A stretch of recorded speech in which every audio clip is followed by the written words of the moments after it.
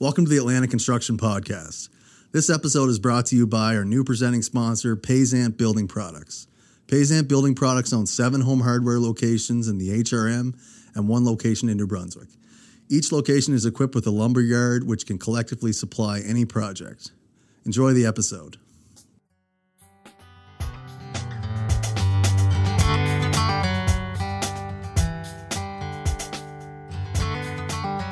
Okay, welcome back to the Atlanta Construction Podcast. Today we have with us Eastern Frontier. Eastern Frontier is Atlantic Canada's one-stop shop for buying, selling, sourcing, and evaluation of heavy construction equipment and other industrial assets. We have John Adams and Harold Druken, co-founders. So some fine gentlemen from Newfoundland here with us today.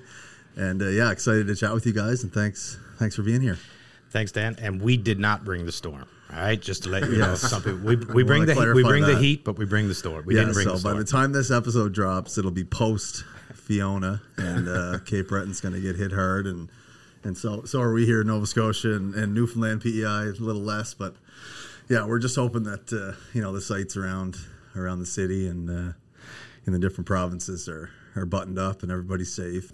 Yeah, we usually like to start with a little bit of background. I know since you guys got things off the ground, which is amazing, so I'm sure it's exciting times and things seem to be going well. But just personally, maybe we can start with you, John. Just a little background for you in your journey in the industry and sort of how you landed here. I know that's hard to do in a matter of a couple of minutes, but especially for me, Harold will tell you that I don't mind talking. Let's cut him off, Harold. I come from the construction background, I guess you can say. I didn't start out in construction, but I did. I ended up in the bank a bit, and then I ended up in construction, project manager. We're building diamond mines and nickel mines. And then one day I took a phone call, and the phone call was I got out of that business and I got into sales. And I didn't think I was into sales, but you come to that point when you make a realization, and then that led into another opportunity that put myself into one of the positions that I'm pretty thankful for. It was another auction house in Canada, one of the largest ones. And I ended up being, I guess you can say, the sales manager, director for Eastern Canada for it. So I was in charge of Toronto, Montreal, Ottawa, all those areas, and Atlantic Canada stayed my baby. And I hired Mr. Druken as he came over on board as a sales rep for the Newfoundland market. And then in you guys have been partners in crime for a while. Yeah, we have been. It came through it's funny how you meet people in terms of it. The referral with Harold, like it came back and forth with it, came from a friend of mine that I went to high school with, and I was looking for a guy in Newfoundland, and he gave me this guy, and sure enough, we formed a relationship that I basically say that was match made perfect, buddy.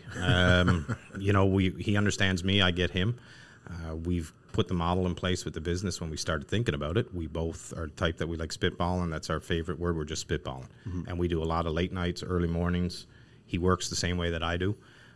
We're not afraid to work. We're up at the crack of dawn, and we go to sleep at our own different spots at a different time, usually early in the night because we're not the night owls. Yep. And that worked well with him and I. And then Eastern Frontier came, and just the name Eastern Frontier. It's a great name. I think we went, it had to be at least a month throwing stuff around. Oh, yeah, it's a tough decision. Tough decision. Everything, like names, how to put it, different things about it, just the overall logo, how we came up with that must have been.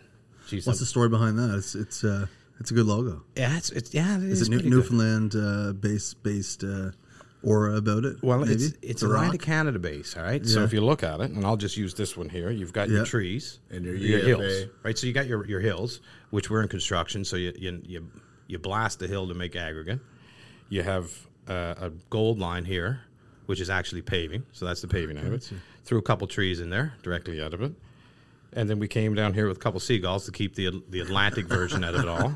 And Harold and I kind of figured it may be me and maybe Harold in terms of it, but there's no droppings out of it. But then the subliminal part of it is right in here, Eastern Frontier, EFA is right in there. Geez, you guys fit a lot into that. Yeah. We did, yeah. Well done. Do you want to give a shout out to the creator, or was it you guys, or was it somebody hired to do that? Man, it was. I had a pretty much of an idea in my mind, and kind of wrote it down on a piece of paper, and had a gal draw it up on the computer, made a bunch of changes to it, added. So you got an artistic side too, then? Yeah, we got a little creative. Nicole Buffett actually is the one that actually put it in into circulation. She's from Nova Scotia and works with us now as well.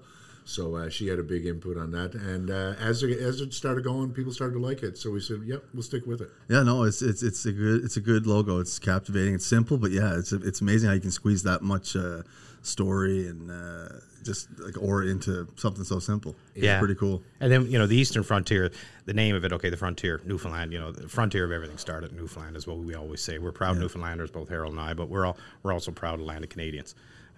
My roots are on here with my wife from being from Nova Scotia, coming to university and doing stuff in Nova Scotia. A lot of my friends and associates down here and spending close to, I think it was 10 years in Halifax. Mm-hmm. It's been fun. So the eastern part of it, we wanted to have that in it, and the frontier end of it is good. And it's actually evolved now that people just say, well, check out Frontier. They've actually shortened it up for us. So the name being Eastern Frontier is what it is, but people say, check the Frontier app. And that's kind of evolved on its own. Yeah. And it's nice to see that right. You got something that people they'll drop the Eastern, or it's become more of a, I guess, semi-household or company, and people are accepting it. So it's cool. That's pretty fast, in a year and a half. Yeah, definitely. Give us a little rundown for yourself, Harold. Just a little bit. I know John shared a little bit about you guys working together elsewhere and stuff, but just take us through a little bit of your journey. Yeah, I started off in construction. I wasn't running mines or anything like that. I was more of the demolition guy. But I got into a guy actually, Jason Brake, back home in Newfoundland, was. He was a business guy, and he was developing another business, and he took apart a building, and he asked me to come down and help demolish, and so that's how I got into my construction career. But then that evolved into building houses. So I had my own crew and started building houses in Newfoundland. I built 15 or 20 houses. And then physically and the way stuff worked out in Newfoundland when it came to the price of land and whatever, I basically made a jump to sales. I went to industrial commercial sales with Kent Building Supplies back, and then that brought me to the west coast of Newfoundland into a Friday hockey game with John's buddy. And I was there with Kent for over a couple of years, and then... Great place to make a sale. Hockey dressing room, a couple of beers. Oh, he's solid at it. Solid. Yeah, actually, it's amazing. I did play professional hockey back in the day. Yes, I know. I want to make sure you mention that. Tell us about that. We're not here to talk hockey, but we got to bring it up. So I do have my quota of dressing rooms. Actually, that's probably what I miss the most about hockey. I don't miss getting beat up, or I don't miss the tense. Were you a fighter? No. I was D. Or what'd you play? I was a forward. I was a goal scorer. Played for the Leafs and the Habs? Leafs, Canucks, and Hurricanes. Oh, okay. Predominantly with Vancouver. I absolutely loved my time in Vancouver. I actually probably loved it a bit too much, if you know what I mean. Yeah, but I think I do. Yeah, but anyway, through jigs and the reels, 10 surgeries, new set of teeth, it was time for me to move on and start the second half of my life. And what was that like? Hard transition for a lot of people after pro sports. It was, yeah. The saying that pro athletes die twice is actually, I believe it, because I went through a bit of a time there where you just feel you weren't needed. Your whole identity's tapped into that one thing. And you're starting over. Your body's not 100%. You know what I mean? You start second guessing yourself. But, that's where I started with demolition. The guy saw it, Jason saw it. I was in kind of a hard way, and he said, come down, let's go to work. And he got me up out of bed and got me going to work, put me back in a straight and narrow. And ever since then, it's been hammered down. Yeah, well, there's lots of hockey players in the industry and people listening, and not everybody played in the NHL, but they're all playing rec hockey and stuff. So it's an honor to have you, and that's awesome. That you played in the league and you got it done. You got the scars to prove it. And but when I hung him up, I hung him up. I don't play anymore. You don't get out and play rec or anything. Don't play it. I don't watch it. I'm a fan of SportsCenter. I can watch SportsCenter every morning. Just the highlights, yeah. Yeah, but I can't. It's just the way it's gone. I've totally made a total transition away from it, right? So now I'm trying to get out from underneath it, really, and make my own way. Sounds like you're doing pretty good there, too. Yeah, it's funny because we don't talk a lot about it. Harold and I have our own discussions. He's modest. Well, he is, and that's the thing about our partnership. Well, it was 20 years ago. Yeah. Well, what did you do? What were you doing 20 years ago? Yeah. Right? Yeah, no, exactly. Mine just happened to be in a public way. Yeah. Yeah, exactly. And that's been our motto at the two of us. Humble beginnings. You look at it that end of it. Now, has it opened doors and done different things for him? Yeah, sure, definitely. But he doesn't mess with morals on what it was. That was hockey, totally different industry. Was he good? Yeah, he was a good player. He's well known in Newfoundland, well known everywhere. I I don't say too much about it, but when you're drafted 36th overall, played World Juniors on a broken ankle, the guy's not bad. He can put a puck in the net. So that's the good end of it. And in terms of his sales techniques, that's what he has. He has the drive, he has the desire, the competitive nature. Yeah. All that stuff comes in of it. And competitive. You can't keep two of us down for competibility. I'll tell you that. Yeah. We had Corey Bell and Devin Hartnell on. Devin was talking about, he played some hockey, not in the NHL, but just he was talking about how a lot of the skills playing a team sport as a pro athlete or a high level kind of transition over into who you are in your work environment, and you're part of a team, and it's like the same intangible skills that kind of make you what you are as a salesman or as a project manager, whatever it might be, right? It's a lot of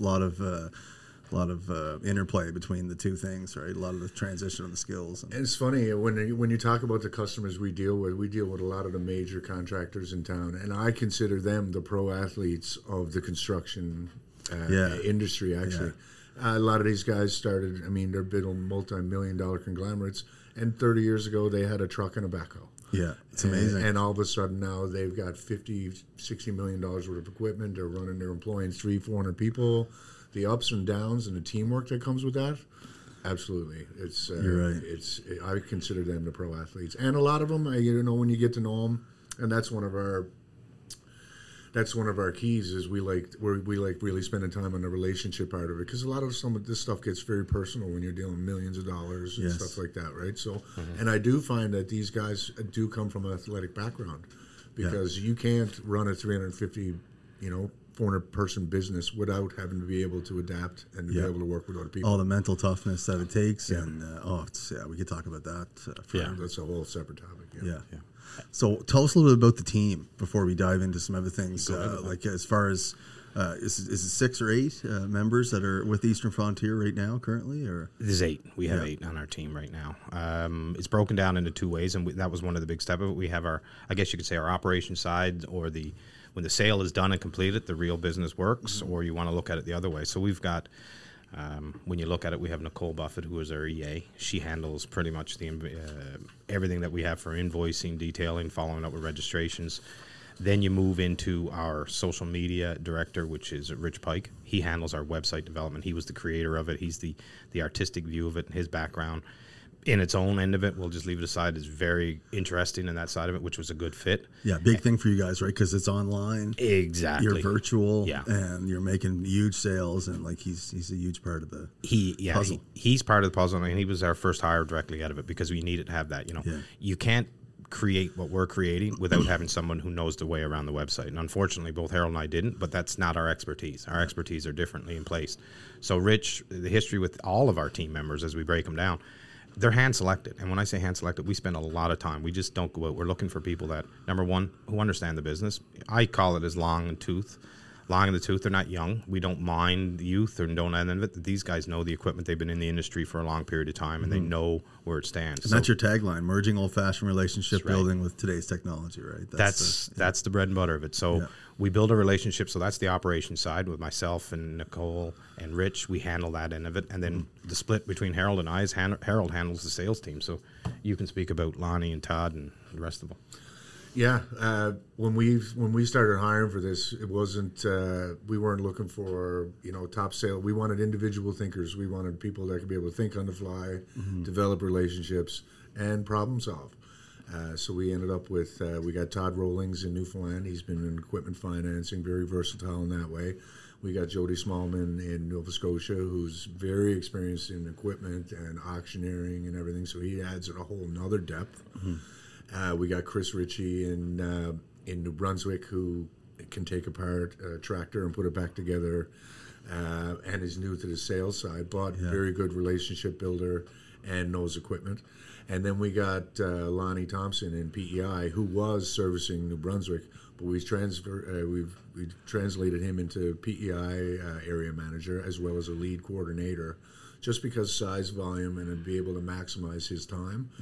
So what we have encouraged is, and it's what's different from the big conglomerates, is that we don't view our customers as numbers. we view them as relationships, right? When you're getting into big conglomerates, when you're dealing with CAT and you're dealing with all these huge companies, you got floors of lawyers you got to pay for in California, or you know what I mean? The engine is so big, so many systems, so big that you got to charge so much to keep that engine going, right? So all of a sudden, your customers become numbers. Where we're going to take it back a notch and say, no, we'd rather foster the relationship with the customer, even if it's less volume. That's fine. We're after repeat business, and in order to do that, you got to have trustworthy relationships. And that's what our whole business is based off of. Yeah, the one and done is not what we're about, and the old-fashioned relationship. We listened when we put this company and we started thinking about it.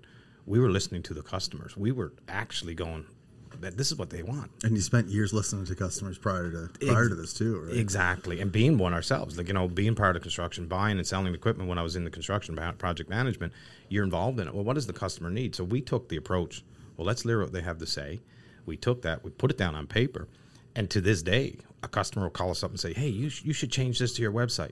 Boom, fast. Within 3-4 days, we make that change if it works for our steps down the road. We're not the type that are just going to do it willy-nilly. We're doing it when it makes sense. But when they give us that endpoint, even so much matter to say, hey, your sold signs, or we need some more of this, or break it up so you can see Nova Scotia, New Brunswick, and PEI already there with a little ticker up in the right-hand corner. That little thing makes a big difference, because if you're buying equipment and you're in PEI, you got to pay transportation. But now with the cost of diesel up, well, hey, I could probably find it here in PEI. I don't need to worry about it. Or you need going into it. It's a good combination. Like any organization, I think, it's an opinion, but have strong boundaries, but then be open enough to listen. And when someone's got a good idea, if they're right, think about it with yourself. You're flexible enough to.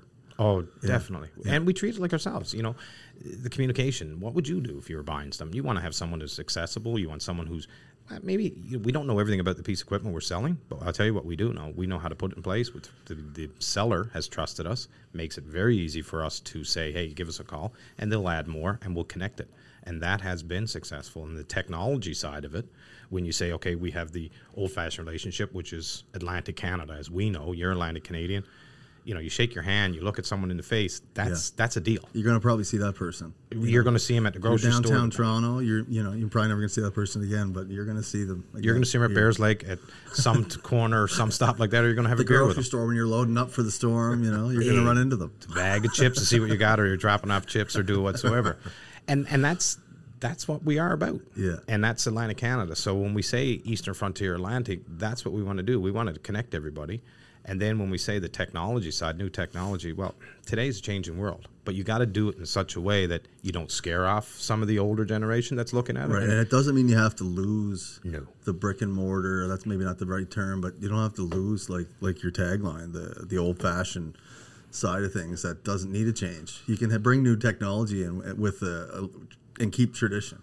Right? Well, you can. Well, you have to, because, when you look at it, all this technology is kind of new, where a lot of these business owners who built these multi-conglomerates, they're 70 years old. Some of those guys don't use email. So you got to be flexible enough to be able to provide it for them, and also hit his grandson, who's the engineer on the thing, looking at through the computer. And they don't like talking to the cocky young guys either, right? No, they don't. Want somebody somebody who's like them, right? They want it real, right? They want something real. That's exactly right. And they want someone when they dial the phone, someone magically answers on the other side, which I find has gotten away from. No offense to any MBA students out there.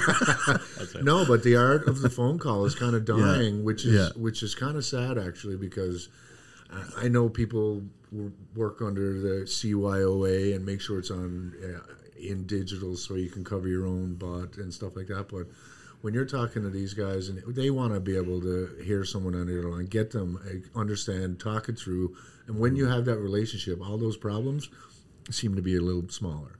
Yeah. You can text somebody and you can get so many wrong feelings out of it, and you can turn around and go, what did he really mean? But you know what?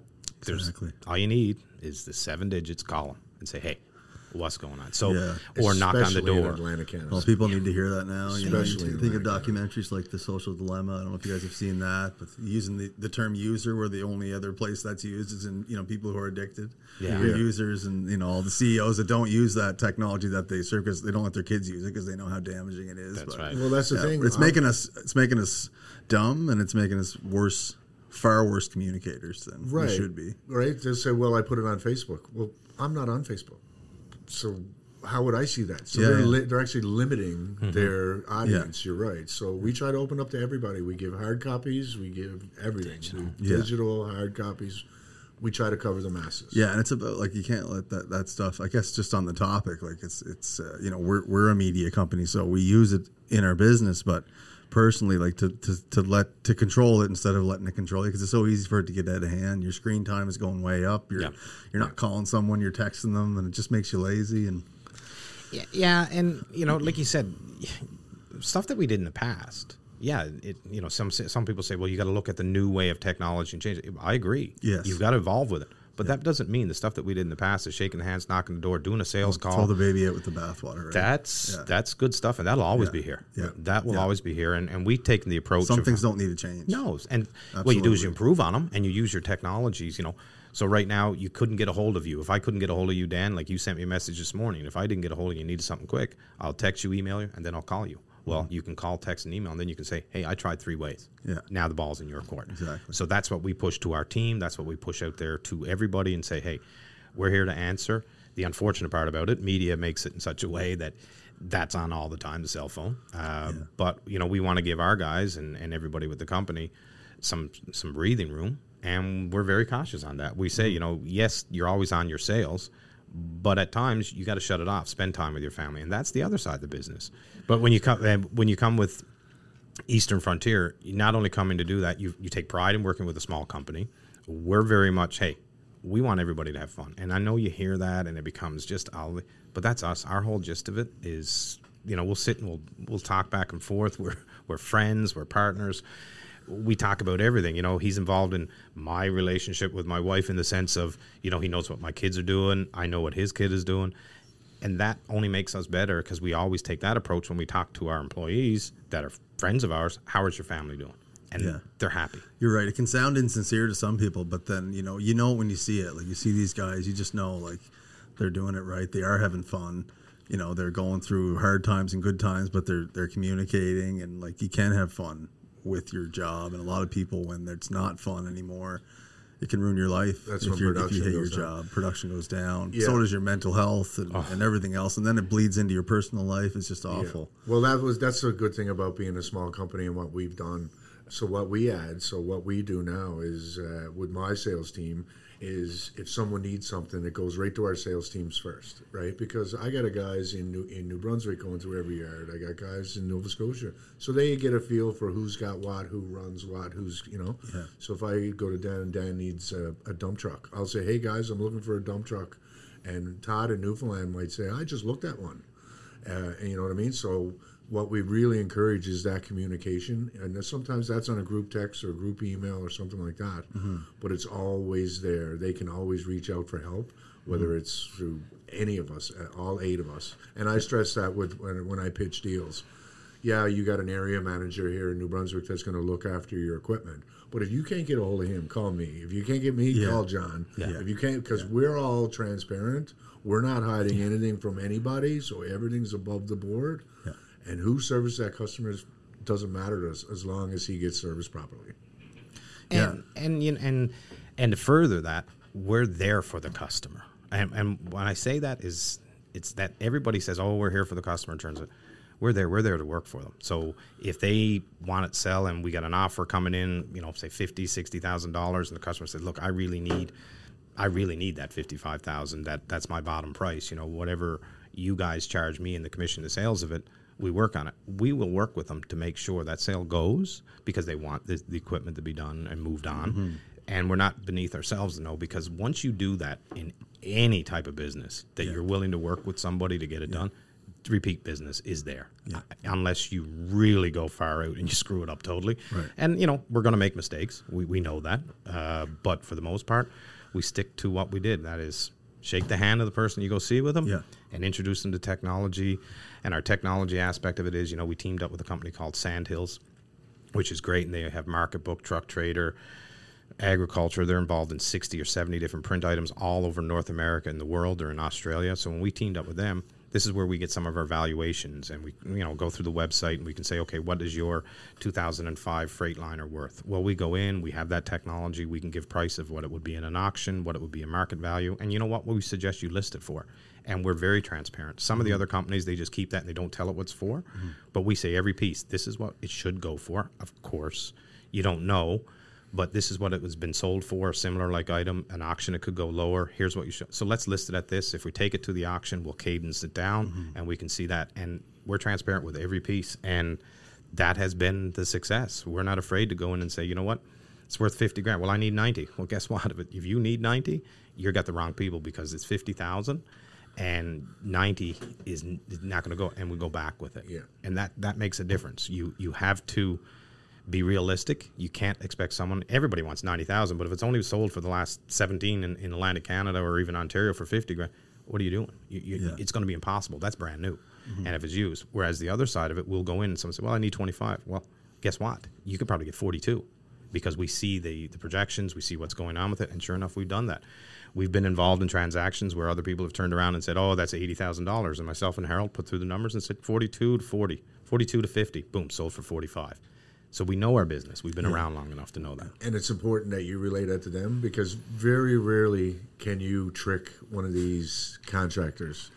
They've either worked on that before, they've bought 10 of them before, they've sold 6 of them, the internet. They're not just going to spend 50 grand without no, and they know. or 100 or 200 Right. or half a million. Or $1.3 million. Or $1.3 million. They're not going to spend $100,000 when that machine is worth 50.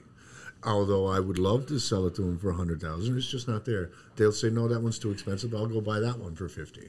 Right? So it's important, and sometimes delivering bad news to the customers or to the sellers, that's part of the gig. Yeah. I know, Mr. Better Customer, off telling the truth. I know, Mr. Customer. Yeah, I know, Mr. Customer. You want 90,000 for it, but I'm sorry, it's only worth 50.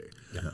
If you say that to begin, they might say, "Okay, whatever." But if it ends up going for 50, then they look at you and say, "Yeah, he was right." Yeah. But if you agree with them, then it's a pipe dream, and then it shows that you don't know what you're doing. Yeah, right? and sometimes the worst thing you can do is agree with somebody. Right. That's right. You really And care you about got that them, right. and you're They'll going to tell them the test you. truth. Yeah, They'll yeah, test they you. will, yeah. I want 100 grand for that, and you look Yeah. at him and say, "No, not a problem." He'll look at me and say, "He doesn't have a clue what he's talking about." Yeah. But if I say, "Yeah, you'd be lucky to get 50," he'd be like, "You know what you're talking about." Yeah. And he might listen for 65. Sure. Perfect. Yeah, they're always testing you. Oh. Got to be on your toes. You can't fool them. And that's good. These guys have been at this for years, 40, 50 years. These guys have been buying and selling equipment. What are you going to tell them about that? You know what I mean? They know. And that's the beauty of our business that we're into, is that we don't need to know what that equipment is always being used for. We have to find it for them. So if someone picks up the phone and says, "Hey, I'm looking for X," not a problem. That's when we go to work. We don't really get involved. We'll ask. Harold's great for it. What are you using it for? Whatever. Might be necessary to know at times. Right. But if you're looking for a 325 Cat excavator, you got a year. It's got to be between 6,000 and 7,000 hours. It's a 2012. What do you do? Well, we know where to go. We know who the Cat people are, and we go with it. What do you got? Right. Just for some context for our listeners, especially those who could be potential buyers, buying, selling, sourcing, and evaluation of heavy construction equipment. So we're dealing with here, commercial, institutional, industrial construction, building construction, civil. It could be mining. It could be forestry. I mean, across the board, right? Your revenue streams are coming from a lot of different realms. Yeah, they come, when you look at it, there's, I guess you can say the big 4 or 5. You have your yellow iron, which is your construction, your road builders, and your pavers. Yes. And that includes aggregate crushing equipment and everything on that end of it. You have your forestry. We have our truck and transportation. We have our oil and gas, and you have your mining. All 5 of those. And then you can break out to smaller ones. Yeah. And then you also have, the regular guy who just is looking for an ATV or anything like that. We have that. Or you're looking for a boat, or you're looking for cranes, snow removal equipment, tons of it. We don't sell parts. A lot of people, that was one of our first things. We had a lot of people calling up, "Well, what about this part? Do you have a bunch of bolts to fit it?" We don't do that. We're into the heavy, because it's too small for us to be playing with, and we leave that to everybody else. Yeah. We try to stay clear of cars and trucks and stuff like that. You could get whatever someone's looking for when it comes to machines. Across the board. It's just no like difference. you try and stick to your 5 main pillars there. And we don't want to trap into anybody else's. We're looking at that and say, well, that's not what we're expert at. You can be master of none and jack of all trades. Yeah. Right. And we stick to that as much as we can. We talk about it a lot, and we see potential where we can go down the road, but in due course. Yeah. But when someone says with forestry, in New Brunswick, they're looking to move something with Irving, or you see something that it's in Ontario, the market of it is, we're getting the calls, and people know that we're part of it. We're part of the associations that deal with that as well, too. Yeah. And through our years that we've had experience, all these guys picked up the phone and said, hey, great job with the business. You want to join an association? Yeah. And what associations are you part of? Canadian Woodlands, Newfoundland and Labrador Road Builders, Nova Scotia Construction Association, Nova Scotia Road Builders, New Brunswick, PEI, all of those, Road Builders and Construction. Right. Part of the Atlantic Professional Trucking Association. We're part of the Canadian... Any maintenance like BOMA or any of those? Like no, we don't buy as much. It's not really, yeah. But they do come to contact us out of it. Yeah. And a lot of those guys will buy brand new in terms of, because they got different regulations in some of those aspects of it. But we're part and parcel that we know someone's connected. So as we grow and develop, you may see more of us branch out. Like the big step with us is the first year, we'll get everything down, get our brand. Now we're moving more into that and seeing, well, where can we go while still trying to keep, what we're true to core, relationship, building it, and what we see. So we're not limiting anything. I see us down the road. We've listed. I think we listed a helicopter. Oh yeah. So we've tried to sell a helicopter, and that's a different thing. But how'd that go? It hasn't sold yet. But hey, that takes the time. Yeah. That's what I look at it. But you know what? The beauty of that is it opens it up. Paper. Yes, we sold paper. Imagine that. Yeah, you did. You sold paper at a Newfoundland in a sea can, and we sold it. Where did that end up going to? It was, it actually came back here to Nova Scotia. What happened was a business ended up closing down. They had a big truckloads of paper ordered. Yeah. The trucks got stopped, and the paper had to go. It was $150,000 worth of paper. Holy. So through the jigs and the reels, you just put it online and you start. You sell anything, Harold? Yeah. How much of your revenue do you think is from, across the provinces here in Atlantic Canada from heavy civil contractors, whether big or small, like if it's Dexter's or here in Nova Scotia, if it's there's so many smaller ones too that I find that are pricing more work and stuff like that, where they're excavators and dump trucks. And Atlantic Canada is about 80% of our revenue in terms of where we look at it. Okay. The other 20% represents global, whether it's in Ontario or wherever it stands. Yeah, so you guys are selling anywhere, Egypt, Puerto Rico, Mexico. We sold stuff from Newfoundland. You sold stuff to Egypt and Puerto Rico in the last year and a half? Yeah. It was a real good call. And one of the things that we talked about was, I think it was in June of 2021 when we started to really push through the market. And of course, like anything, you have a couple of 3 months, you get everything going, you're not selling a lot. We were coming back over the island. We jumped on board with Sandhills. It was August because we signed up in August. So we had just signed the marketing with Sandhills, and it was through MarketBook. And I was in central Newfoundland heading back, and Harold was on West Coast, or at that point of Newfoundland, and in a matter of 5 minutes we had like 28 phone calls. We listed this truck and truck tractor, and we sold it. And that was really our aha, that what we're doing is going to work. 28 phone calls in 5 minutes. Oh, it blew up the phone, and he was going, and when I'm talking to Harold, I'm driving, I'll stop at a construction site, which is ironic. Stopped at a construction site in a place where they were putting in a culvert. One of our big supporters of it, he was putting it in there. We were chatting back and forth.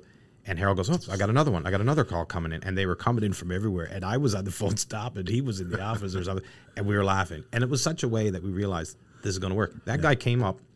That must have been a good feeling when you're like, oh, geez, we were on to something. Definitely. There was a feeling that, because we always make fun of it, right? Like, we're two guys with humble beginnings that come from where it stands, and we put together this company that we're having a laugh doing, and people are born and raised in Newfoundland, right? Born and raised in Newfoundland. Yeah, we're born and raised in Newfoundland. Yes, we have experience in terms of what we're doing, but it's like anything. When you start an entrepreneur, is it going to work? In our minds, that's the hardest part. Is just the doubt and the uncertainty.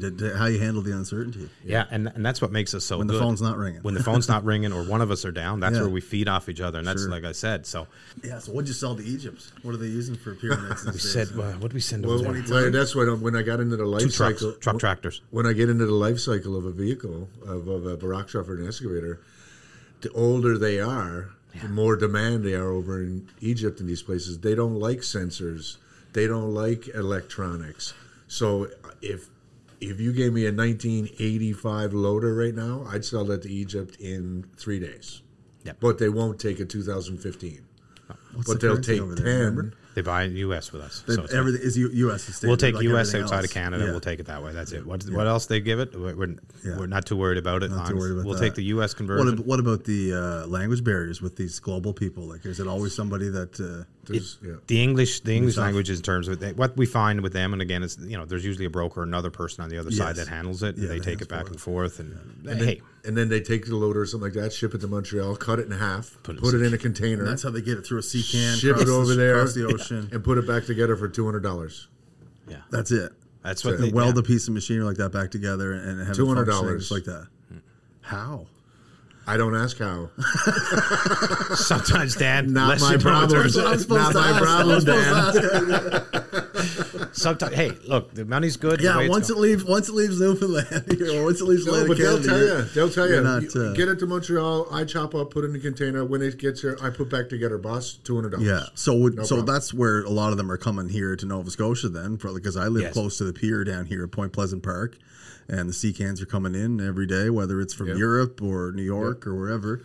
So they're coming in on those a lot of times. Some are coming in on those. Depending where they're going from. out. Yeah. Our stuff is going over there in containers. Yeah. Yeah, it's crazy how they disassemble those big machines to get them in those sea cans. Yeah. That's what I'm saying. If anybody's listening, you got an old loader, call me because they're dying for them over there. Yeah. Graders, loaders, they can't get it. excavators. Yeah, exactly. Yeah. And not just newer stuff. We're talking 2000s. So it's not that hard to get top dollar for certain pieces of gear where they're really desirable, wherever globally they might be desired. Yeah, as long as you're realistic with your pricing, you're not going to get the $50,000 that you paid for brand new, but you'll get what it's worth as a 1985 full. What about a guy who wants a 20-ton or 9-ton excavator and he's got a job starting Monday? Do you get a lot of calls like that where it's just unrealistic how quick they want it? And I mean, I'm sure you have lots of stories of. Yeah, but sometimes you can't do it. No. So what I would do if you did that, the first thing I'd do is I'd send a group text to all my guys. Guys, I got a hot guy looking for a loader. He's in a bad way. And a lot of guys sometimes will go to a contractor and say, I got one, but I don't really want to sell it, but I can switch that one out and make it work. So I can do it. Take that one, and I can make my jobs work. Right. You take that one and go from there. And so aside from Eastern Frontier and the everybody being local and the way that you're dealing with relationships, all your experience and the team being in every province. What's the competitive advantage for sourcing? Like, you guys have to have such a prime network to be able to just you get a text like that, you plug it into the cloud, and away you go trying to find something from God knows where, and that's connecting dots, and that's the job. Can send emails, but then I get to the phone calls. Yeah. Sir, have you seen one of these in the last 6 months? Do you know where I can find one? You know what I mean? And they'll be honest. If they can help you out, they'll help you out. Yeah. And that's the difference of it, right? You get something, you don't get stuck in a funnel and say, just wait a second. We'll take it. We flip it back. I get the phone call, goes out to the team. Harold gets it, way to go. We've got Lonnie, who, like we said, is from PEI, and he's our area manager in PEI, but he's our lead coordinator. Then he jumps in and he picks up. And with our sales that we've had in the last year and a half that we've started with, we have those people that we know about that are always looking for it, and the leads that are coming in. Don't forget, we've got 2 or 3 people that come in and do inquiries. We take those leads, we capture that, we categorize it and say, this is the type of guy, he's into paving. Great. We've got some paving equipment coming up. Harold, we've got 5 or 6 pavers. We need a couple of rollers. Perfect. Who do we go? So we'll reach out to New Brunswick, PEI, Nova Scotia. Hey, guys, you're looking for it. As early as this morning, I'll even give the story last night and this morning. Yesterday, we had a cement truck that came in, took a picture of it. We knew the guy, called the guy. Offer's gone in today. As far as this morning, Harold and I meeting this morning. We had something come up that was listed in New Brunswick. We picked up the phone right off the bat, called the guy that I said to Harold, I think they're looking for one. Boom, he's interested in it right away. So we're making those connections even before it hits our website. And that gives the competitive advantage.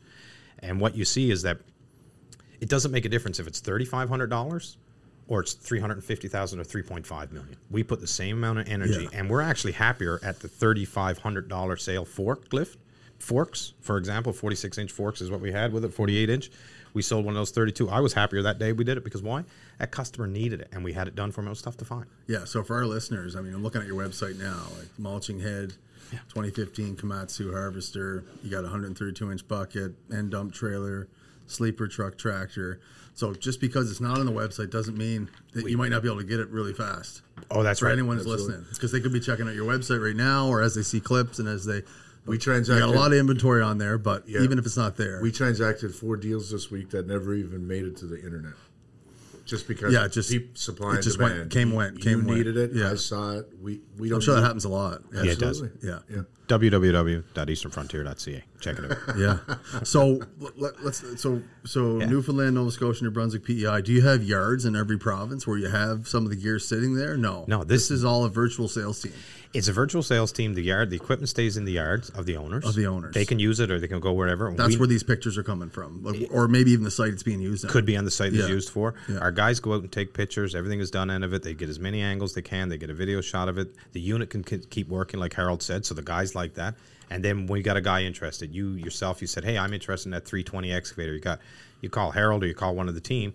Okay, can I go take a look at it? Yeah. All right, we got to check and see where it is. It's on Highway 15. Head up the road, take the exit to Musquodoboit. Way to go. Yeah, so Guys strictly agency kind of scenario. Right. Yeah, acting as an agent. Yeah, and the important thing to notice about that, because when you do get into big auction sites, and I mean, there's a lot of money that comes in that. For example, if you wanted to sell 10 pieces and the auction was in Moncton, you'd have to transport all those 10 pieces up to Moncton. Yeah, it's not realistic. Eh? Well, it happens because you want exposure and stuff like that. But the days now with the internet and exposure, it's So online auctions you do these monthly?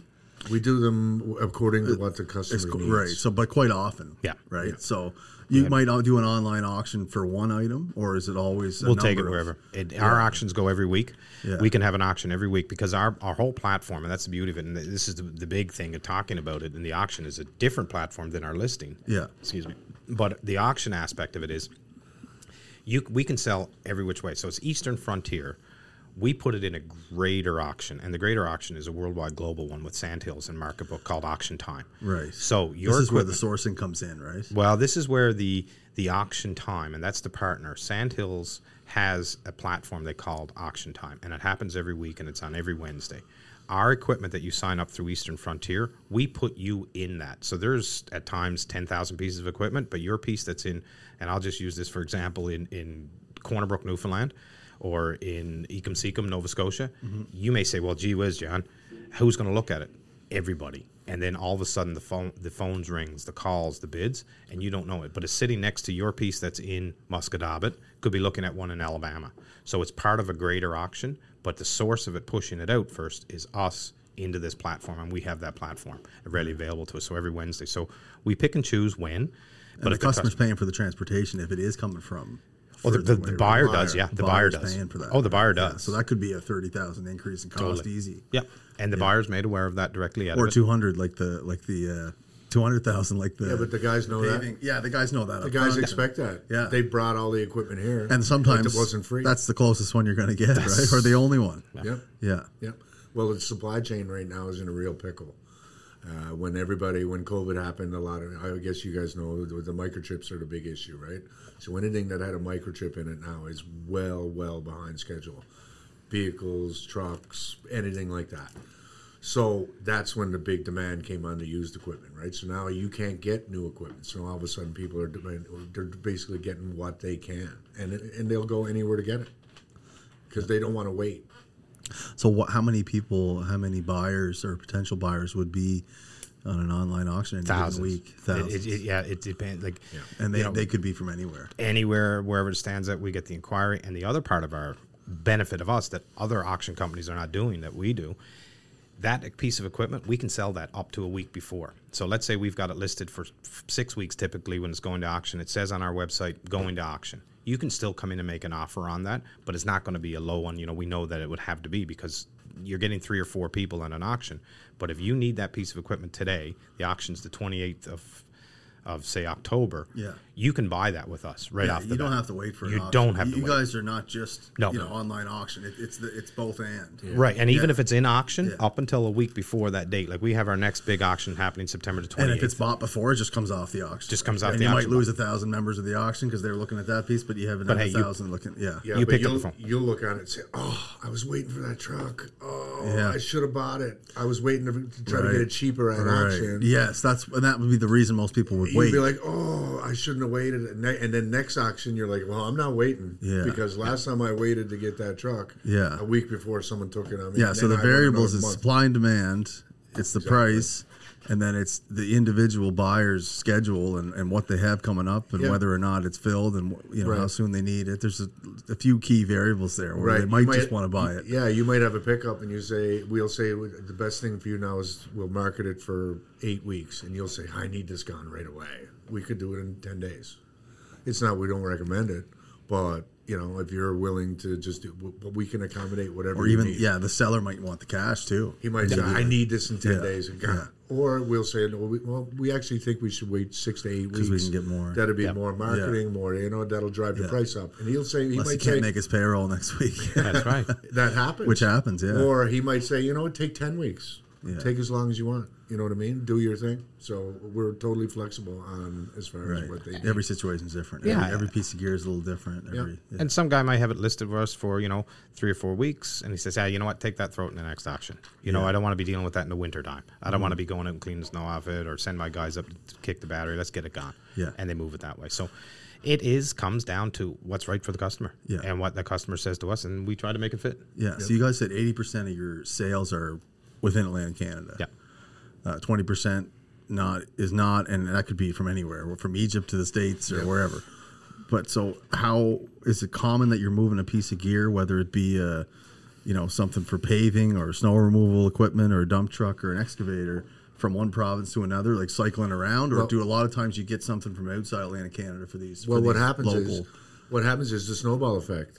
If you're in BC and you buy a forestry piece of equipment from us and you ship it out, 99 times out of 100, you've replaced it with something. So now you got a piece that you don't no longer need anymore because you're upgrading, right? You're going from a 2013 to a 2020.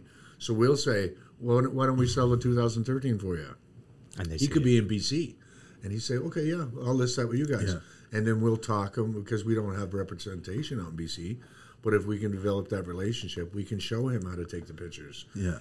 Tell him exactly what we need for details, and then get that to us, and we can say location BC, everything reroutes through our computer guy. He'll mark it properly, and we'll just locations BC, and we'll sell it to wherever. So is there a detriment for the auctions where a lot of people buying these big pieces of equipment, they're going to want to take a trip up here to see it, or even if it's from Newfoundland and Nova Scotia, or over to PEI, you're not doing that in the auction, right? You're there and you're. We do that with every piece. Every piece we got. Because they're going to want to come and see it and inspect it for themselves, no matter how much info you can give them. I would say 55 to 60% of the times they'll make sure they'll come.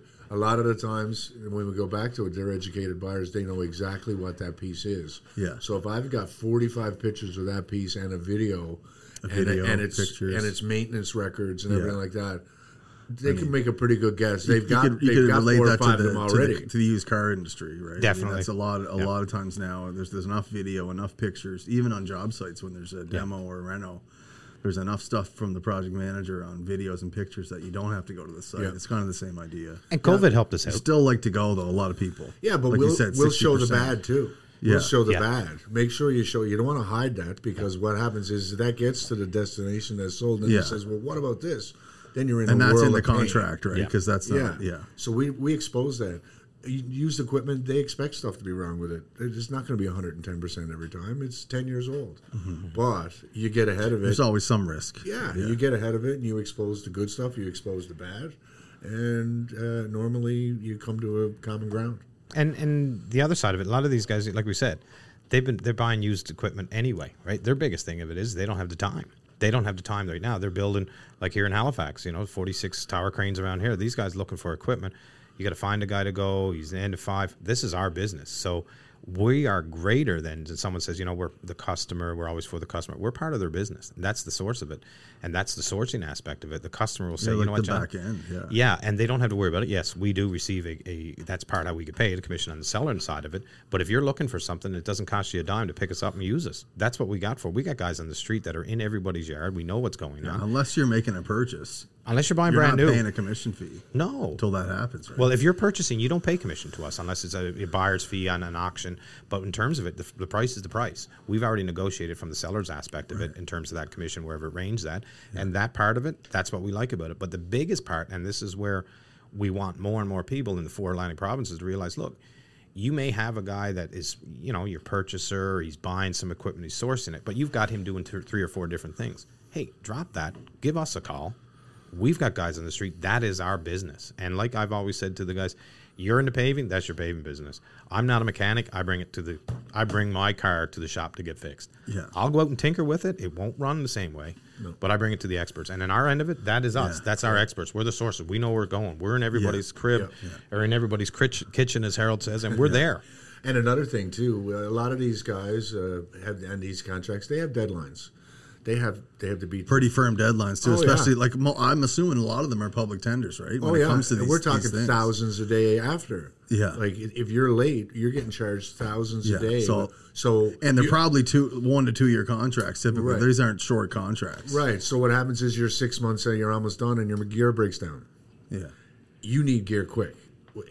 You need it now. You need to call. 1 week without it, it's going to cost you right. Like 6 you got figures 20 guys over there waiting. Right, Yeah. So it's to the point where they need it, and if you can follow through and get them through that stuff, that's where the street cred comes in, and that's when the second phone call comes. Yeah, right. So do you guys do any like telehandlers and stuff for construction sites, all that kind of stuff too, right? Man lifts, telehandlers, generators, heating, heat pumps, heat everything. Scissor lifts. Yep. Yeah. So we'll target market, right? So we wouldn't send those scissor lifts to the forestry guys. We'd send those to the guys who are buying scissor lifts. Yeah. And if we hooked a forestry package, we'd send it to all the forestry guys. Okay. We wouldn't general market No, it. that's We're not right. going to throw it out into the abyss. Yeah. We'll say, okay, here's all our woodlands in New Brunswick. Make sure they all see it. Who's in Newfoundland running equipment like that? Make sure they see it, right? Yeah, you might send 10 scissor lifts to a building envelope company or an electrician. Right. You're not going to send them to a forestry guy, right?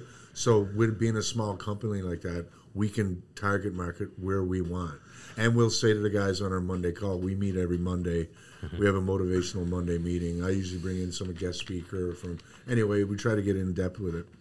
But that's when we'll all conglomerate and I'll say, okay, Jody, what do you got going on? He'll say, well, I just signed up 10 drive ends. Okay, well, all right, Nicole, let's plan on who we're going to do this and target with this. Let's target this. Rich, let's get these into the upper United States.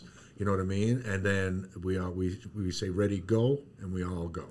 And then you throw in the component. Well, okay, you got someone who's interested. He's made an offer. Now he needs the transportation. Oh, and by the way, he needs financing. Perfect. We've aligned ourselves with different financing between here in Nova Scotia. We've aligned ourselves with the major 5 banks. We're tied in with a great company called CapEquip, which is based out of Nova Scotia, New Brunswick, and also further.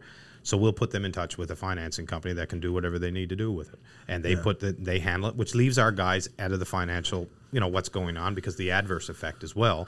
Everybody when you're selling equipment, if everybody knows you got the finances, Atlantic Canada is always safeguarded against that. That's just our nature of who we are. So we invite somebody else in with finance. They'll take the lead.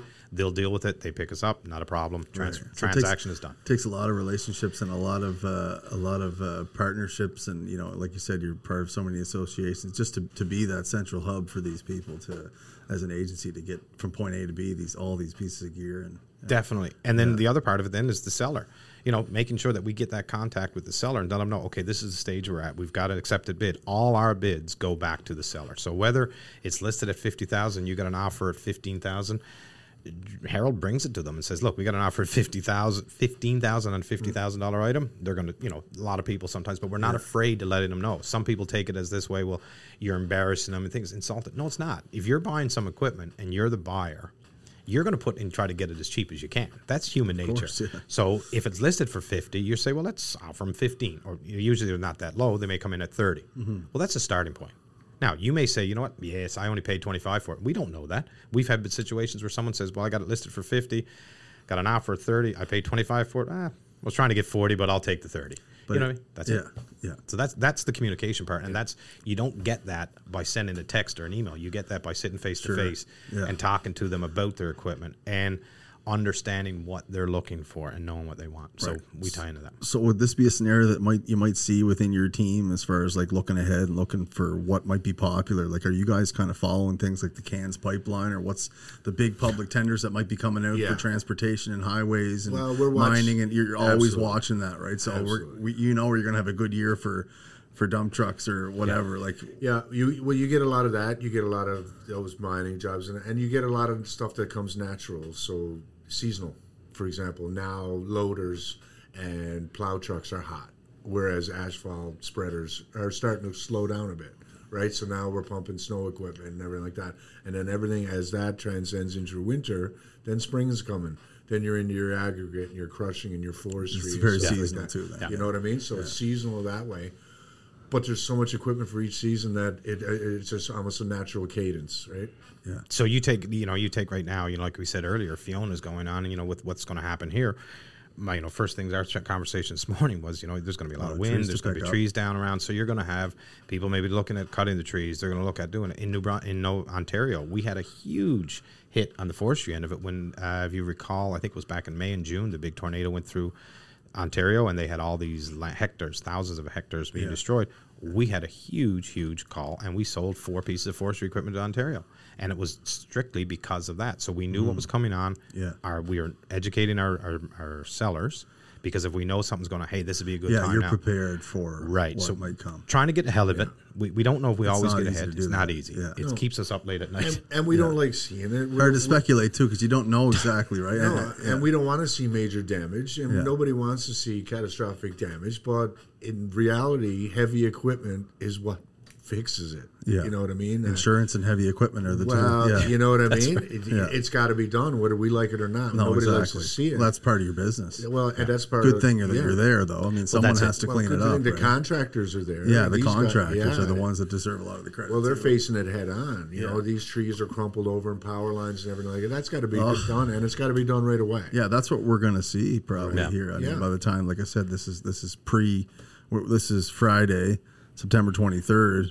Fiona is supposed to hit around 10 tonight here in Nova Scotia. Yeah. So this is pre Fiona, but it'll drop post Fiona. I'm sure that's exactly what we're going to see. You're going to have Nova Scotia Power. There's going to be bucket trucks going around. There's going to be there's going to be an insane amount of heavy equipment in the cleanup. Like I said, we don't like seeing it, but it's part of it. But the fact that we're here, the fact that we can do it, we can help those contractors get it fixed up, get everything back to normal. And that's again. how the community can look at it. Because of Eastern Frontier and the contractors, we can have things back to normal faster. Yeah. And we're part of the solution. We don't like being part of the problems, but we're part of the solution. And the big thing with us is, okay, that's what we need to do. Let's find out. Let's get ahead of it. What are we going to do in the winter? Yeah. You talk about the mines. The mining industry is starting to lift and starting to move forward.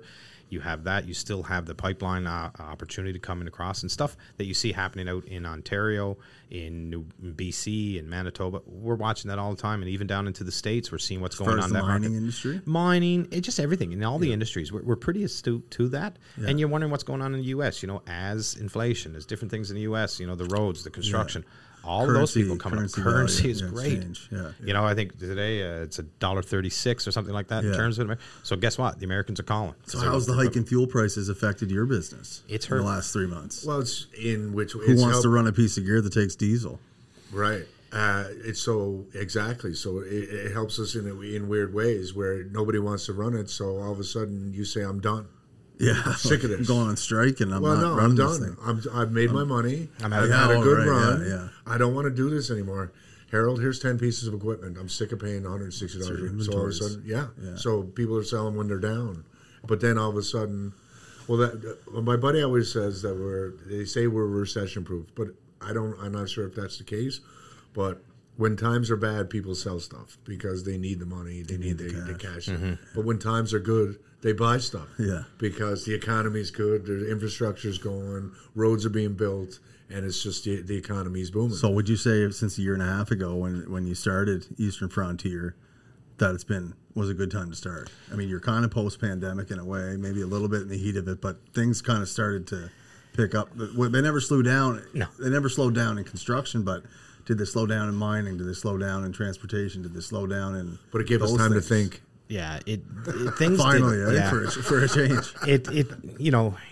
Your segment changed. All right, so we deal in segments. So, you deal in the yellow iron segment, the construction. You have transportation. So, okay, transportation, as you know, the fuel prices now are high, but you still have to move things. So things have to be done. People just look to bring it closer. The construction market. We did see COVID people saying, well, gee, I can't get going. It did take a little slow with it, but it didn't hurt us. At that point in time, that actually made us stronger because we were thinking, okay, how do we get our message across? How do we have to do it? So we really took the online marketing. We know how to do it live. We've been around doing it live in the old-fashioned relationship for years, being the Newfoundlanders and being Atlantic Canadians. So we took the online component of it. It actually COVID educated the buyer and the seller without us having to educate the buyer and the seller. It was what's being done all over globally. So people were then going online. So what we did is we tailored our website to make it easier, slicker, nice, user-friendly. We didn't want to complicate anybody because we're not the brightest. So we took it ourselves and we said, okay, let's make this easy. So COVID helped us on that end of it. The part that probably, when we look at segments, okay, we had that run idea with we couldn't cross over the border, so the U.S. coming up and buying. Okay, no problem. Well, the guys in Ontario that normally buy in the U.S., they looked elsewhere and they came to Atlantic Canada. And what it did with us with our model, you had 4 grow economy just within itself, which is huge because now we're not relying so much on outside. So it's actually helped us. Right. Yeah. And when COVID hit, obviously, when we get back into those microchips, they couldn't manufacture new. So our spike in truck tractors went absolutely insane because if you were going to buy a new one now, you got to wait 18 months to get a new one in. That's until the chips were available to have that. Yeah. So what happened is these companies jumped off building the microchips to jump on to make hand sanitizer and jump really on. Right. They stopped their whole operation and went to help with a global pandemic. Yeah. Which put the whole microchip issue like years behind. Yeah, and they just happened to have a setup that was acceptable to produce those really fast, make a quick transition, and but go what that it did way. was it set the whole supply chain back 18 months. So guys that ordered a mixer truck 12, 13 months is still not in yet, and they still can't get a date. So that just meant everybody said, whoa, wait a second, we can't get new. Let's gobble up all the used we can until the supply chain gets. This is why people study for years to become experts in procurement and logistics. That's right. It's quite a... But it's supply so and many demand. variables. I mean, it's interesting. It's your interesting, first week in but economics, you learn supply and demand. Sure, yeah, that's true. Yeah, so, that's where we've seen it. We've seen it come with it. And, of course, I've always looked at it and I always go back. The 4 provinces of Atlantic Canada, you have the big mothership is Ontario. That's where everything is the center of the universe. Toronto, everyone believes that's it in terms of the Canadian end of it. And sometimes the 4 provinces don't always get the new equipment coming right away. It comes across to Toronto or gets off the boat in Montreal. It stops and waits to go and someone else picks it up. So our availability of having the used equipment and making it such a way that our guys in everywhere, we've created, like I said, our own little ship and own little destination for some of the stuff that people are trading back and forth and buying. Right. And they're like, good. Would any large, vast corporate companies like CN Rail or like Amazon for the logistics, like for their trucks and all their stuff on the road, would they ever buy used gear and then kind of, or that's all taken care of? Like you're not selling to anybody that's on that level, right? Most of your clients are kind of mid-range or... It could happen, right? It could, yeah. It could. I mean, they just might have a gap in their logistics, right? Let's say east of Ontario or something. And all of a sudden they've got to buy, I don't know, some dump trucks or something for transportation, and they might just not be able to, They can't get them. Get the they new might ones. need 10 of them. Well, you run into cases and right just now. paint them and put their logo on them or whatever, right? That's it, and we see that now. You have a lot of projects that are going on that are getting ready to ramp up in all of Atlantic Canada. And you're seeing that the equipment is not there because of, like Harold mentioned, some of the microchips or just the manufacturers has not stepped up the OEMs yet to get it done.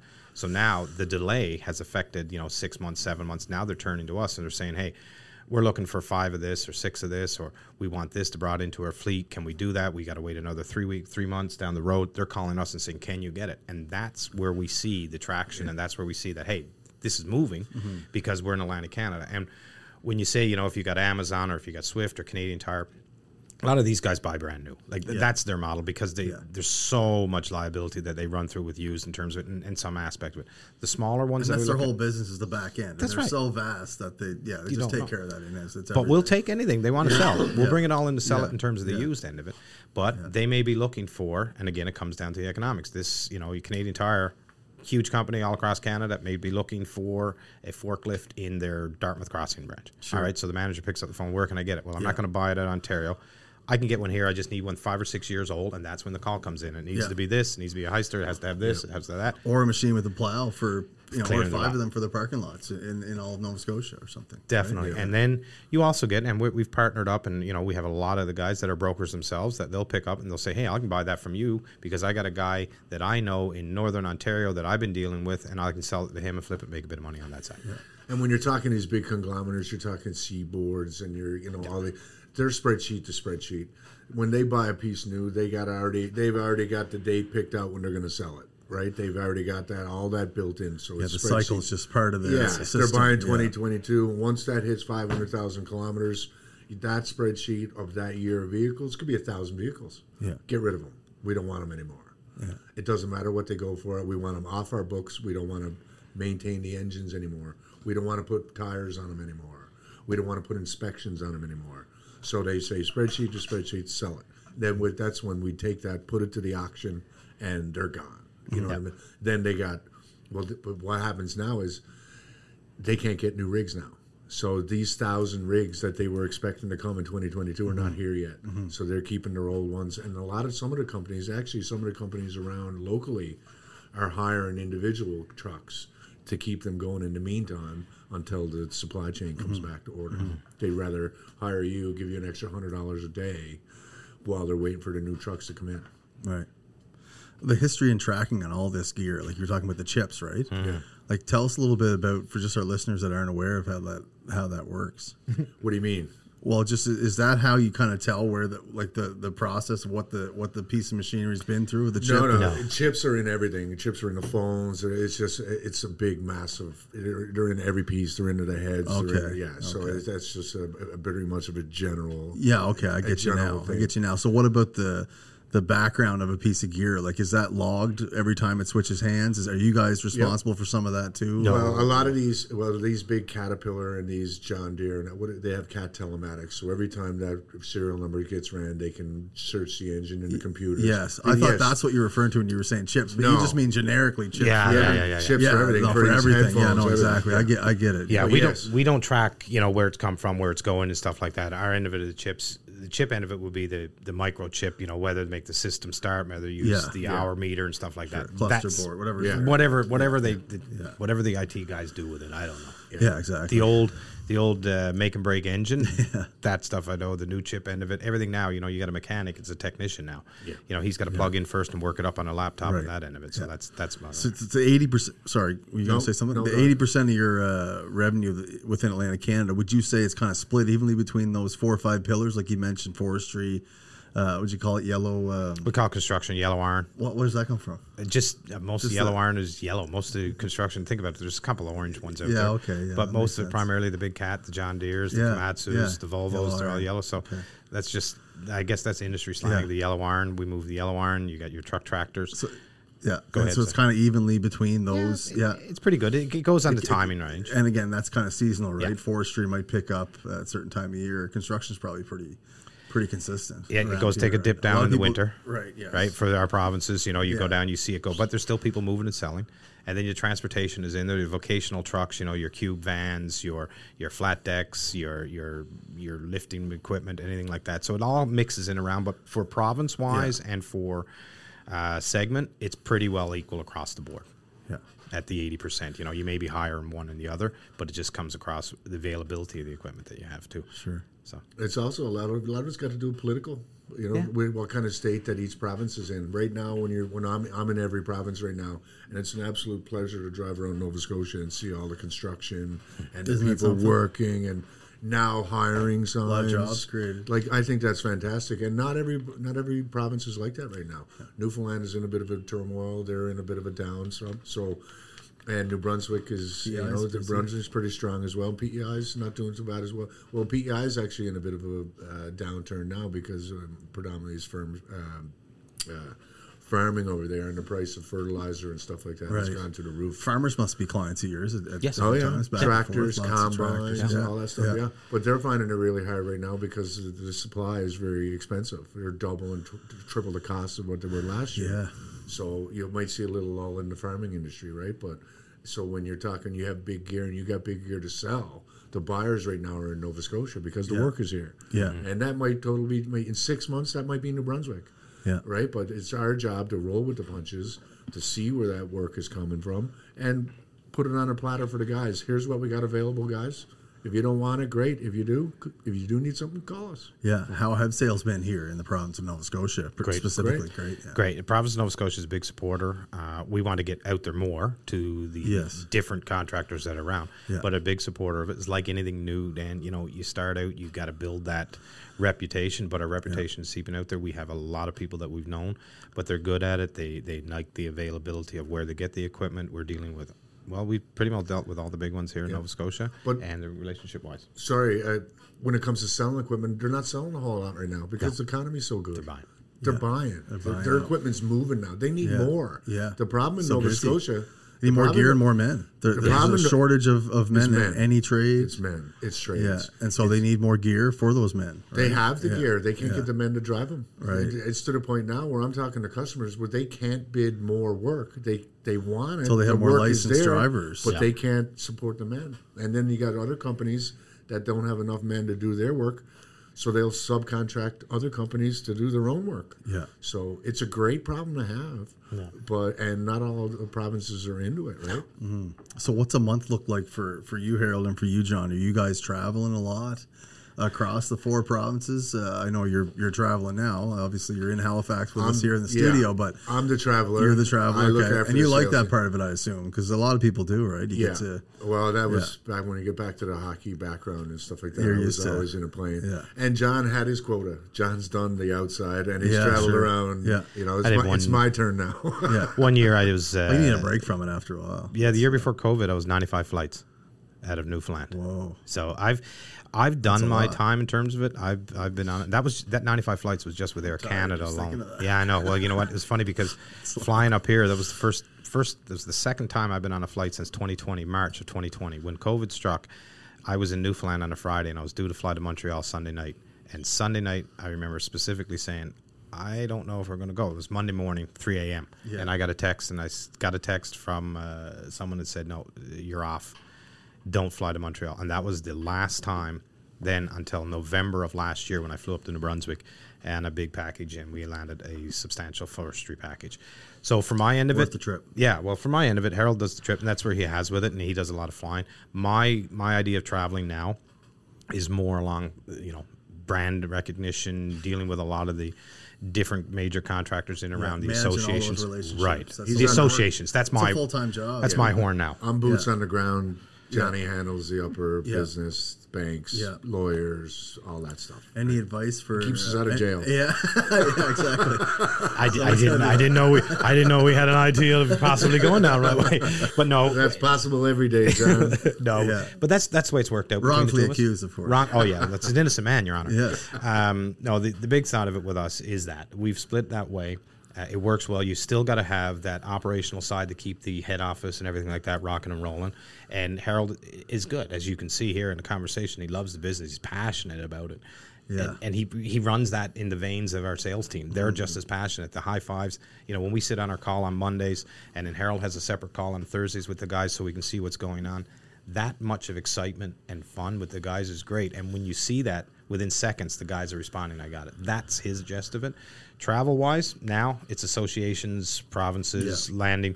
I will a couple AGMs throughout the years. Lots of those. The road builders, the heavy civil starts in January, and you got Nova Scotia, New Brunswick, Newfoundland, and PEI. That's the order they go. Yeah. That's taxing on you just for late nights and stuff like that. Yeah. But we've managed a lot more potholes in PEI than anywhere else. I always found. I mean, I grew up there, so I can say that. Did you? Some PEI guy? I'm heading there Sunday. I can't wait, actually. Yeah. I always enjoy my time in PEI. Do you golf? Always. Right. I do, yeah. So might be able to get around in. Still, weather's pretty good. I maybe Tuesday afternoon if I can, but it's not the priority of my trip, but yeah.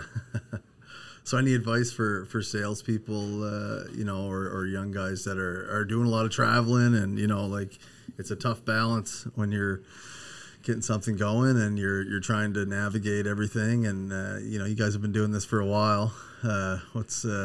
I stick to the cold beer on a be honest. Be honest. Yeah, you can't keep up with it. If you're lying, you can't keep up with those lies. So Yeah. if you're true to word, true to contractors, honesty up front with everybody, it normally works out. If you get into backdoor stuff, yeah, it's great. It's just too hard to keep up with. Yeah. And for the travel guys that are on the move, be first in. See the guy face to face, talk to them. There's something really special about that. You need to do that as much as you can, especially Atlantic, now after our lockdown, all that kind of stuff. We're dealing with entrepreneurs. We're dealing with the guys that are risk takers. Okay, a lot of cases, no matter what they are, they're the owners, they're the vice president, they're the president, or whatever, report to the board. So they're risk takers. All right, so they're risk takers. And the biggest thing that we say to our guys is, if you're there and you're hustling and you're working and you're knocking on that door, they're going to call you. Yeah. But if you're just sending an email, dropping in every now and then, it's not going to work.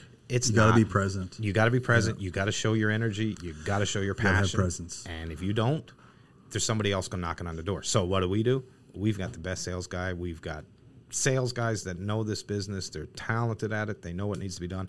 And they're up and gone to the job site, or they're meeting with the customer at 6 a.m., or they're on the phone with them 9 o'clock in the night trying to close something out from Winnipeg. And that makes the difference. And that's what has made us successful right now in these 18 months. Mm-hmm. That's what we're doing. And that's a leadership role that Harold has instilled into the team, and we take that and we run with it ourselves. And, we don't ask the guys to do stuff that we haven't done or are not willing to do. Everybody in this industry in the construction are typically type A personalities, okay? They all deal with heavy equipment. They're all, no beans, straightforward shooters. So our days can be stressful, but we have fun on the back end of it. And the customers and the buyers and sellers have it as well. We've sold stuff out west. We still got to send some lobsters out west, actually, to Winnipeg. One of the deals was, no problem, send some lobsters. So we're selling something out the lobsters in Winnipeg, and that's part of the sale. A goodwill that's going to come from PEI in Atlantic Canada. So we're helping out that way, too. And the fishermen moving some lobsters out that way. Even though we're moving gear, we're selling some lobsters. And normally, I got to say, in this business, you're dealing with predominantly happy people. When you're buying something, you're excited, you want it, you're happy. Yeah. When you're selling something, you get what you want for it, you're happy. Sure. We get our commission, we worked hard, we get paid accordingly. It's a good experience. Yeah. The guy that picks it up in the trucker, we hire him to ship it to Winnipeg, he's happy. Yeah. So obviously problems do come up along the way, but generally you're dealing with people who know the business and are happy about the transaction they're about to make. Yeah. So yeah. I think one of the things I'm learning is, when you're doing anything that's difficult, I think a sense of humor is almost Atlantic Canada. It's a real power. It's a real superpower to have. Oh yeah. Because otherwise, it's just too damn stressful. Yeah, and you got to, it's a powerful thing to have. Be able to have a sense of humor. You got to be able to know switch it on, switch it off. Yeah, yeah. But you also got to be able to know with prudence. With prudence, and it's the same way as anything. What do you want at the end of the day? And you call up your customers, and the guys are pros at it. That's their professional, and that's the step. One of the things with the company in Eastern Frontier that we have, and we look at it, is that we give the guys the tools to go out and do what they're good at, and we remove the barriers.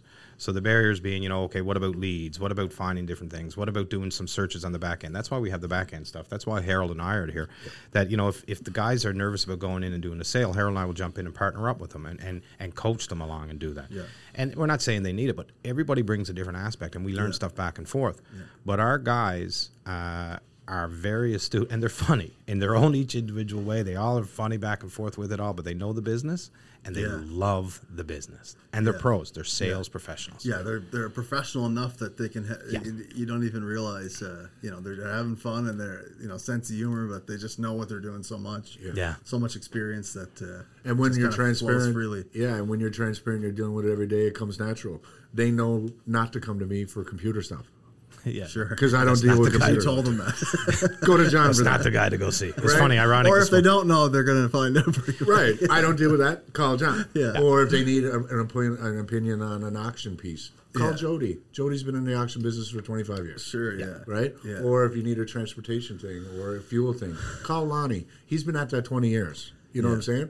So we're not too good to say, I'm going to ask him for help with that. Oh man, that's such simple and We good, played healthy strength. advice, because a lot of us want to pretend that we're good at different things, and really we can only be good at a few things, right? We're all only really good at a few things, and when you see a team come together and everybody's filling that void, it's pretty awesome. See them run like a machine, and everybody's happy and doing where they belong, where they're getting energy, and not if it's something they're not meant to do, their energy levels are going to fall pretty quick. Yep.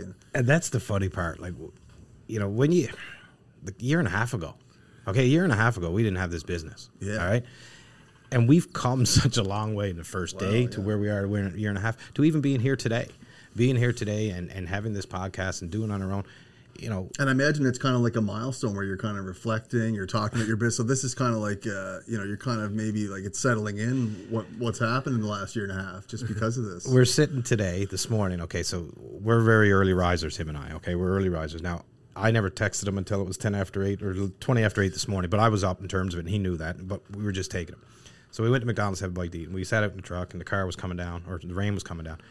And it was a step for us. It was this, like you said, this is another step in our growth of our company. Yeah. And we look at each other and go, we're doing it. We're doing it, and we're doing it having fun. Yeah. And if I can say anything to anybody, Yeah. we say it to each other, man, there's nobody else I'd rather go. Ride or die is my right-hand guy here. We have fun with it. We talk about sports. We talk about life. We talk about business.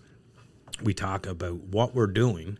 But every step of it, we're laughing. We're carrying on. And you know what? We've had our arguments, and we've had our argument that way. And if you don't have an argument, how true and solid are you? Yeah, the more you guys can argue, the more you guys can fight about things in a healthy way, the better your company's going to be. Yeah. Well, yeah, I come from professional sports. We used to fight in practice, fist fight. Yeah. Like, you can't get any more passion. Sure. And then all of a sudden you're going to lunch with them. And I'm the know what I lover. mean? I'm not the fighter. You know what I mean? And Paul Maurice, that's a great. Yeah. We bring in inspirational tell us. inspirational speakers, and one of our speakers was Jay Harrison. He played in the NHL for years. I played with him in I think I was in Toronto with him, and he was talking about. He said a quote by Paul Maurice. You know Paul Maurice, the coach. I actually had him in Carolina too. Yeah, because he just left Winnipeg last year, right? Yeah. So where is he now? He's taking some time off. Man, he's a great coach. Yeah, right? he'll bounce back somewhere. He must have a reputation in the league of being an awesome coach. He seems like fantastic an awesome coach. guy. I wouldn't know, but he does seem like a solid coach. Fantastic guy, fantastic communicator. But Jay relayed a quote that he said at our meeting, and and it's interesting, and it really struck home. Is in a team atmosphere, like that person is going to disappoint you every day because you have expectations for them, right? Yeah. But you got to find a way to love them anyway. You know what I mean? Yeah. Like I expect him Don't to use be that so word much enough better. in business either. What's that? Love. Yeah. We got to love people. well, we're human beings. Yeah, It just and means to will the actually- good of the other person. right? Actually, It's not we said like that the other day because sometimes you do have to come down and you do have to be hard on these people. Yeah. But we just wanted to be reassured that it's tough love.